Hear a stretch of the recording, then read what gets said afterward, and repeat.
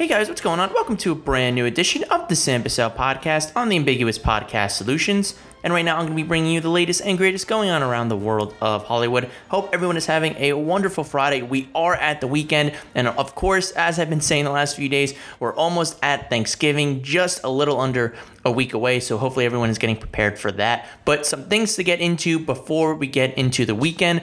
I'm going to be talking about Coming to America officially getting a release date now that it is with Amazon Prime. Lady Gaga joins Brad Pitt in Bullet Train, and a whole lot more. But since it is Friday, and as I've done over the last few weeks, of course, I'm going to start it out with my annual Mandalorian recap.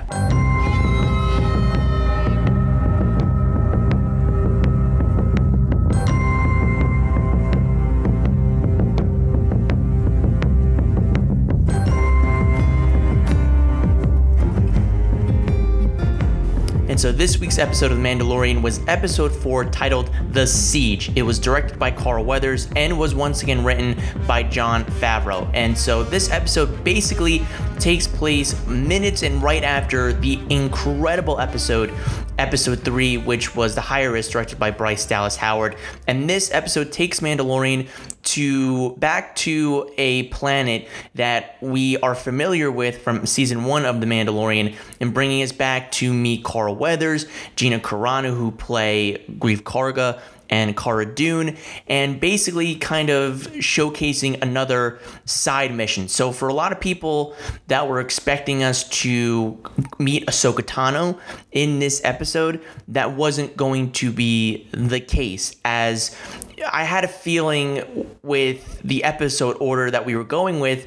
Episode 5 is directed by Dave Filoni, who, if a lot of people know the Star Wars universe, Ahsoka Tano is the brainchild of Dave Filoni, so it would make sense that Ahsoka would probably be in episode 5. So this episode, I had a feeling we would kind of go back to see Greef Karga and Cara Dune, since it was directed by Carl Weathers, and it would just make sense for him to direct and act in that episode as well. So we get back to a world that we know and love, and honestly, I think with this episode, The Siege, it just keeps the rhythm of this season of Mandalorian going. This was another great episode of The Mandalorian. Not as great as last week's episode. I thought that was the pinnacle so far of what we got in this season, but you can just kind of feel a rhythm that's going. And if you watch from episode 1 to episode 4, there really is just kind of this one flowing story arc, this journey that we're going on right now. And even though this is a side mission that is taking place on this world, and we've kind of gotten that throughout every single one of the episodes of Mandalorian so far, I think this episode kept furthering the plot, the overall plot of where we're going with this show. And I thought it brought some interesting tidbits throughout of really the focusing of really where these characters are going, and really what the end game could potentially be going forward. So I thought it was really cool. And I think for Carl Weathers, who I haven't really seen him direct anything, I thought he did a very good job with this. I don't think it was on the same level as Bryce Dallas Howard or Jon Favreau did, but I think for somebody who I haven't really seen anything from, and for somebody who's really an actor and getting to really direct this high profile show in the caliber of Star Wars, I think he did a very good job. I think the action that he does in this episode is done very, very well. It's shot seamlessly. The flow is very well. It doesn't feel kind of out of place or very kind of bumpy. The flow, it goes pretty well. And also, I think one thing that has been really hitting over the last few episodes is the comedy. I thought in the beginning the comedy was a little bit out of place, but it just feels natural right now. And a lot of it has to do with Mando and the child. And I think that relationship is just progressing so naturally in such a positive place right now that it just kind of feels like a dynamic duo in a way. And I love how one of the things that we always wanted to see with the second season is the first season was really kind of a beta test to see if this technology would work. And so far what we've seen halfway through season 2 is that this technology is being advanced as they are going forward with this show. and so are the mechanics of the child, and it feels as lifelike as ever, and they're giving it so many interesting things to do, and a lot of that is a lot of comedic things, and they just work progressively well in this show. So I'm really loving where the episode went with them. I thought Gina Carano kept really evolving in this show. I think this is obviously her best stuff that she has done as an actress, and I think Carl Weathers, who he's not really, I think, a performance actor or director, because I think he's just kind of getting himself situated within the show. So I think he really kind of leaned into what Gina Carano does best, which is kicking a lot of ass and taking names with that, and really kind of showing her strength in those action scenes. And she did those flawlessly. And also what I really love about this episode, and this is a credit to the writing that Favreau does, is it really kind of showcases different points of view in this episode. Basically, up until this episode, everything has been from the Mandalorian's point of view, and for a majority of this episode, it still is. But we see a lot of this episode through Cara Dune's perspective, from Carl Weathers' perspective of Greef Karga. So I think that kind of stuff, I think, really kind of benefits going forward, of maybe we can get more episodes like that, where it's not just taking place from Mando's perspective, but other people's perspective in this show as well. So I thought that was an interesting device that was used in this episode. So I'm really looking forward to what they do going forward. And really, if you know, again, the story so far, it seems like the climax, the crescendo of at least this first half of the season is gearing towards episode 5, directed by Dave Filoni. And again, to the point of Mando trying to bring this child to the Jedi, to this character of Ahsoka Tano, it's all kind of building to that level of anticipation right now, and a lot's riding on that 5th episode next week. So I think a lot of eyes are going to be on it, but I think for this episode, I think it progressed the story very nicely. It progressed the characters along at a nice pace. It brought us back to a planet that we are familiar with, but showcased some new things about it and the evolution of it since its first season. And also, I think kept the humor going between the child and the Mandalorian at a nice pace and fit in and wasn't forced like some of the comedy was in the first episode and somewhat in the first season. But honestly, at this point in time, again, it's just everything's in a rhythm state for the Mandalorian right now, and I hope it continues for the 5th episode. And honestly, halfway through the season, now that, because it's only 8 episodes, and having just watched episode 4, we're halfway through this second season.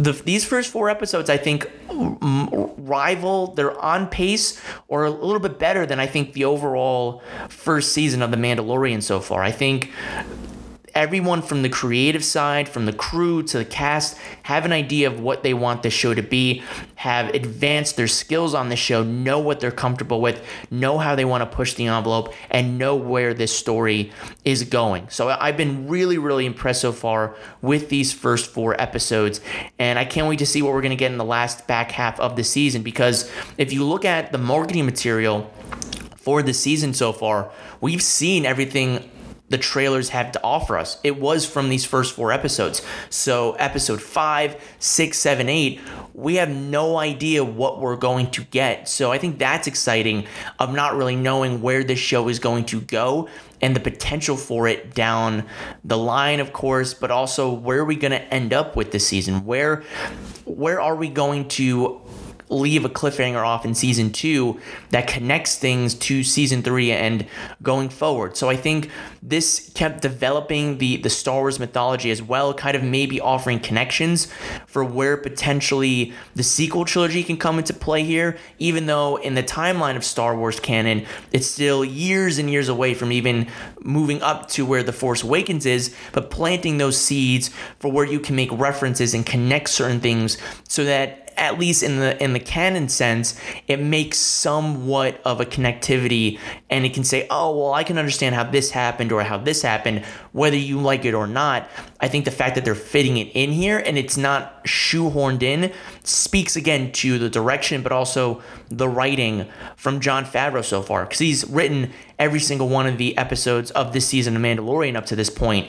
The next week is going to be Dave Filoni writing and directing, so we'll see how that goes. But again, I think just this flow that Mando is having right now is incredibly well done, and I hope it translates to kind of what we're seeing a crescendo being in this 5th episode, hitting a climax point before going into the back half, into the end of the season, which is kind of crazy to say that we're at the middle point of this season. It feels like yesterday we were watching the first episode of The Mandalorian of this season. So the fact that we have 4 more episodes, still a lot more to go, still a lot more story to tell. Where it goes from here, it's exciting. But again, it was a little bit of a dip from last week's episode just because of the plot developments, the connectiveness to the mythology and the canon of Star Wars. I don't think it was going to be able to rival last week's episode, but still a very good, well done episode. Hats off to Carl Weathers for his directorial debut in Star Wars, and I can't wait to see what Dave Filoni does next and where the rest and the back half of this season of Mandalorian is going to kick off. So a thumbs up for me for this episode, and I highly recommend watching it before there are spoilers that come out and it ruins the episode for you. But if you have seen this week's episode of The Mandalorian, again, make sure to put your non-spoiler remarks in the comments. Let me know what you think. Again, non-spoiler. I will have a spoiler review for this episode on Monday, so you can be on the lookout for that and check it out. And that's where you can put all of your spoiler comments. But for this one, make sure it is non-spoiler, so you're not ruining for the people that have not seen it just yet. What did you guys think about this episode of The Mandalorian? Again, non-spoiler comments, put them in the section and leave your thoughts. I'd really like to know and see what your thoughts are on The Siege, episode 4 of season 2 of The Mandalorian. And then moving on now to a bit of movie news before I wrap up this edition of the Sam Bussell Podcast. I want to get into what is slowly turning into being a very interesting project that is jumping out on my radar, and that is Bullet Train. Over the summertime, this was a movie that was in development. It's going to be directed by David Leitch. Brad Pitt is setting up to be the star in it, and slowly over the last few months, it has garnered a really impressive A-list cast between Joey King coming on, Brian Tyree Henry, Logan Lerman is reuniting with Brad Pitt from their 2014 film Fury, Zazie Beetz from Deadpool and Joker is coming into this film, and then the last day or two we've gotten the announcement from Deadline and Collider that Michael Shannon and Lady Gaga are set to appear in this film. It's based off of this Japanese novel, and it's set on this bullet train in which it seems like 4 assassins come into play with one another, and they're fighting it out for some reason. We don't know that reason just yet, but the basic plot line is it takes place on this bullet train with 4 assassins. So it sounds interesting, and again, with this cast, it sounds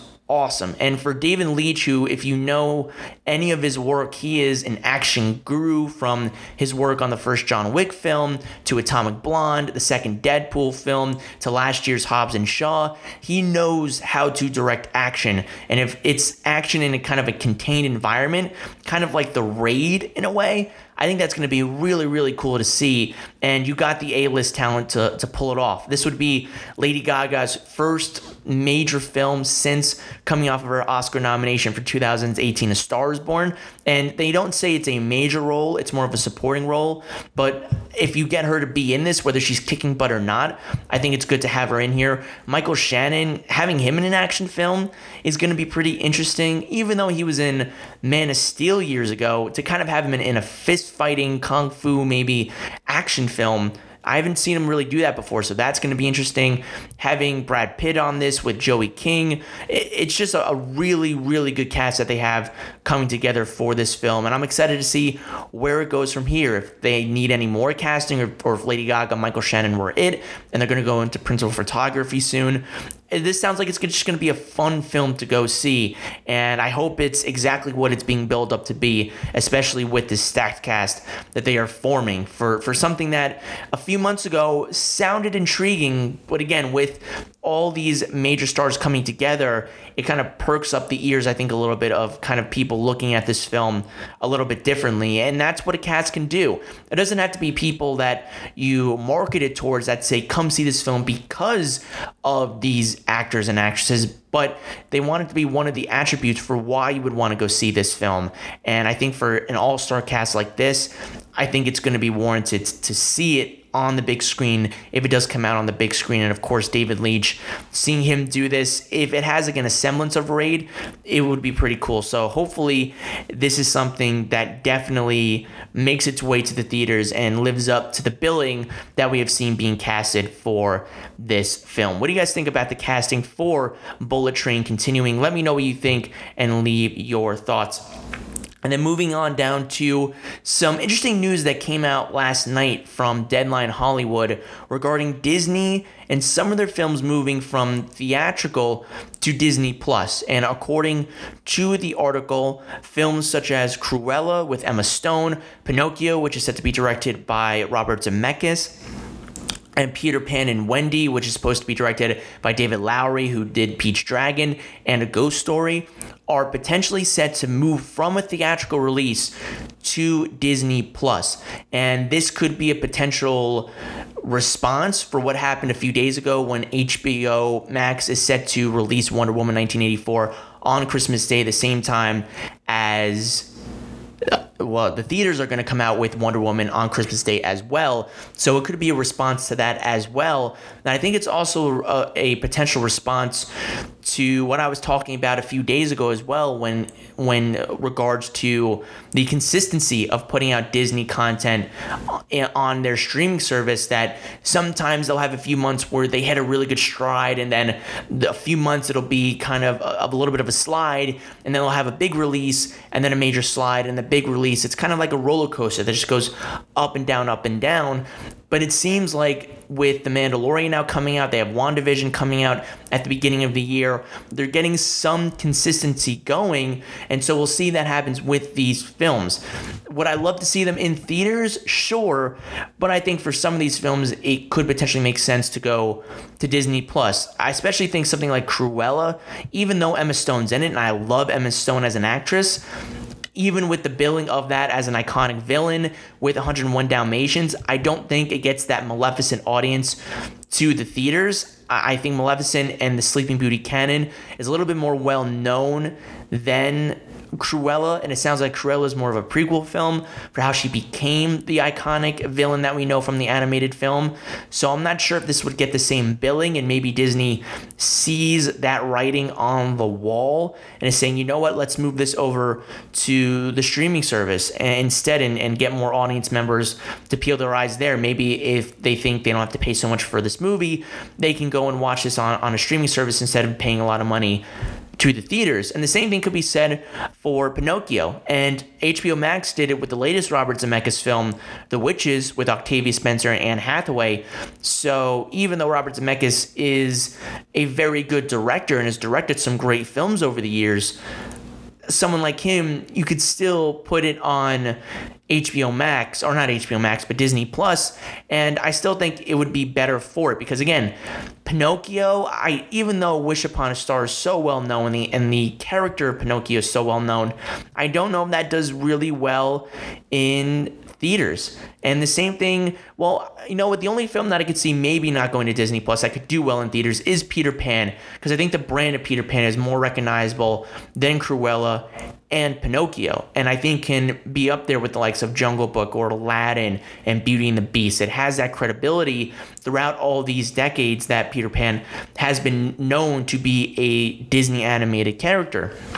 So I think that could be one that could potentially stay in theaters, but it's not like they're moving The Lion King or the Aladdin sequel or any of these other major billion-dollar films that made a lot of money initially going to Disney+. I think when you look at Disney and their film slate, if you take out Marvel, you take out Pixar, you take out Star Wars, and even take out this major run that these live-action retellings are having, a lot of the original films or even some of the lesser known adaptations from these Disney live action retellings don't do that well at the box office.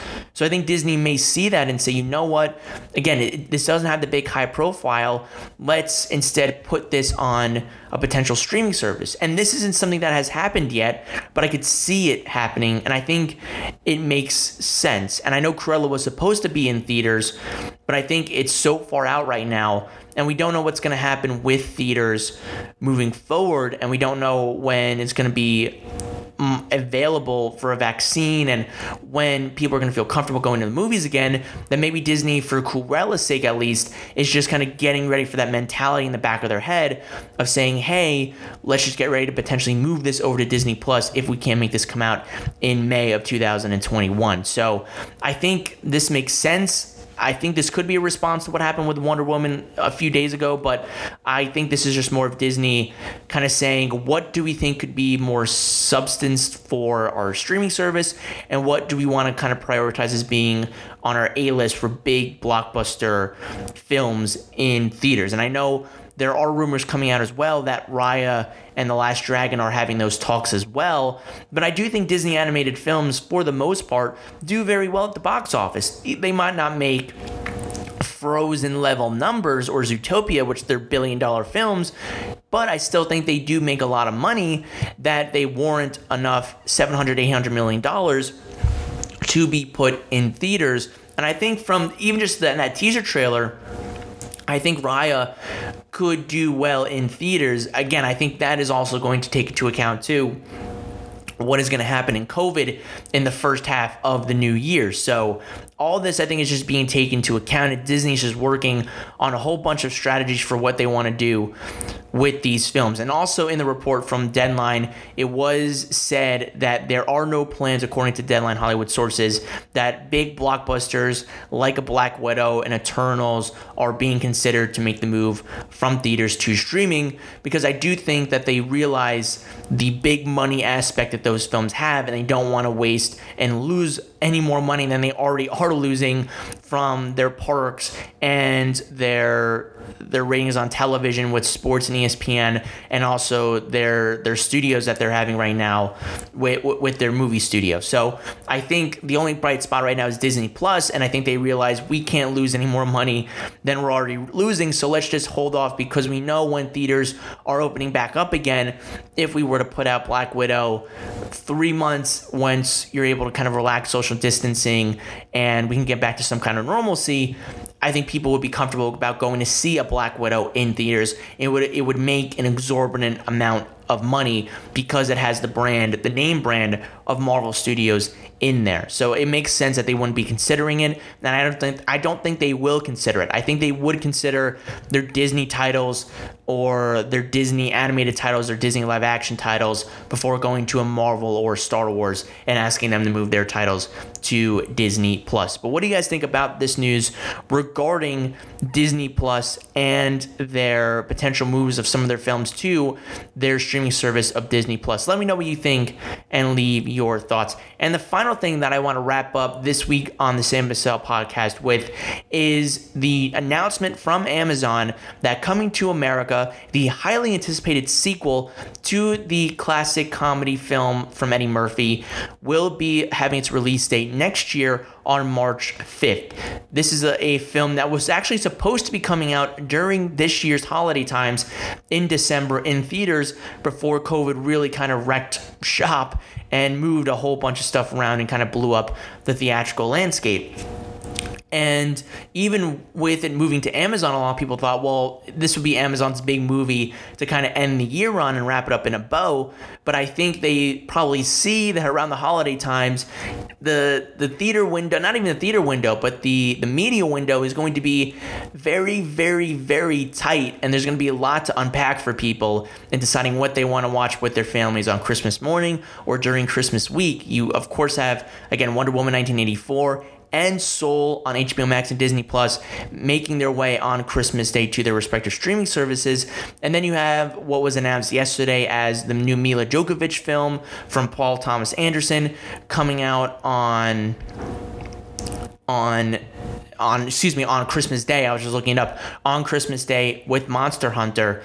And so I think with this film, with Coming to America, Amazon Prime doesn't want this film to kind of really compete with that. And I think for Amazon, because they spent over $100 million, $125 million to be exact, they want to make sure that they're getting every single bang for their buck with this film. And I think they want to follow the strategy window that they got with the second Borat film, where that really kind of was the big talk of basically the whole week. I think they want that to kind of have its own week of revving up the marketing campaign, having its own week into itself, where that the only thing they're talking about is Coming to America. And because of its cultural status, and a lot of people want to see this, you have Eddie Murphy coming back into this role, who is kind of having not really a comeback, because he never really fell off from grace. He's just kind of having a little bit of a rejuvenation, I guess you could say, or he's coming back into the limelight a little bit more after taking some time off. And he's with Dolomite, with SNL, he's coming back to doing this film, to one of his big hits in the 80s and 90s. And with a stacked cast that it has with Kiki Lane, Wesley Snipes coming into this as well, I think people are interested in seeing this film. So Amazon just wants to make sure that they have enough people and enough time and their own space that they can kind of be the big blockbuster, the big film that's coming out on its weekend. And March 5th, as far as I know, there's nothing coming out on that date. And if, again, we're still in this pandemic around February, March, and things have to be moved from the spring to the summer and then the summer stuff to the fall, then I think Coming to America could be a lot bigger than people maybe even anticipated. So this makes sense, and I'm interested in seeing Coming to America. I was a fan of the first film, and I think, again, there is some hype regarding making this sequel, and the director who did Dolomite Is My Name is doing this film. So Eddie Murphy and the director have a rapport. They know what they love doing with each other. They know how one another work. So I think this film is going to benefit from that, and I think a lot of people are looking forward to it. So what do you guys think about Coming to America hitting Amazon Prime on March 5th, 2021? Let me know what you think and leave your thoughts below. But with that done and out of the way, guys, that will do it for this edition of the Sam Bussell Podcast. Thank you so much, as always, for tuning in. Be sure to check out my channel for more content. You can check me out on Spotify, Apple Podcasts, Stitcher, Radio Public, SoundCloud, and much more. Also, make sure to tune in onto the Ambiguous Podcast Solutions, and be sure to check out the other amazing shows that are on there, such as You Mad Bro, the #1 source to see what the internet is pissed off about on a weekly basis. Also, check out Goal-Driven Professionals, geared toward improving client relations, return on investment, and customer acquisition costs for independent businesses and services. Also, check out The Daily Grind, a weekly motivational podcast with Kelly Johnson, give you everyday tips and key takeaways on reaching your goals. Along the way, also check out these other amazing shows on the Podcast Solutions, such as Wrestle Addict Radio, Fretzelmania Podcast, and Midnight Showing. You can check these out and so much more on the website ambiguouspodcastsolutions.com, also on Facebook and Twitter at Real Ambiguous. And if you want to check out Canopy Treehouse, use the coupon code AMBIGUOUS. Also, when you get a chance, make sure to follow me on social media. You can find me at Bussell Samuel, that's BUSSELL SAMUEL, and on Facebook at Sam Bussell. Thank you guys again so much, and until next time, keep on screening.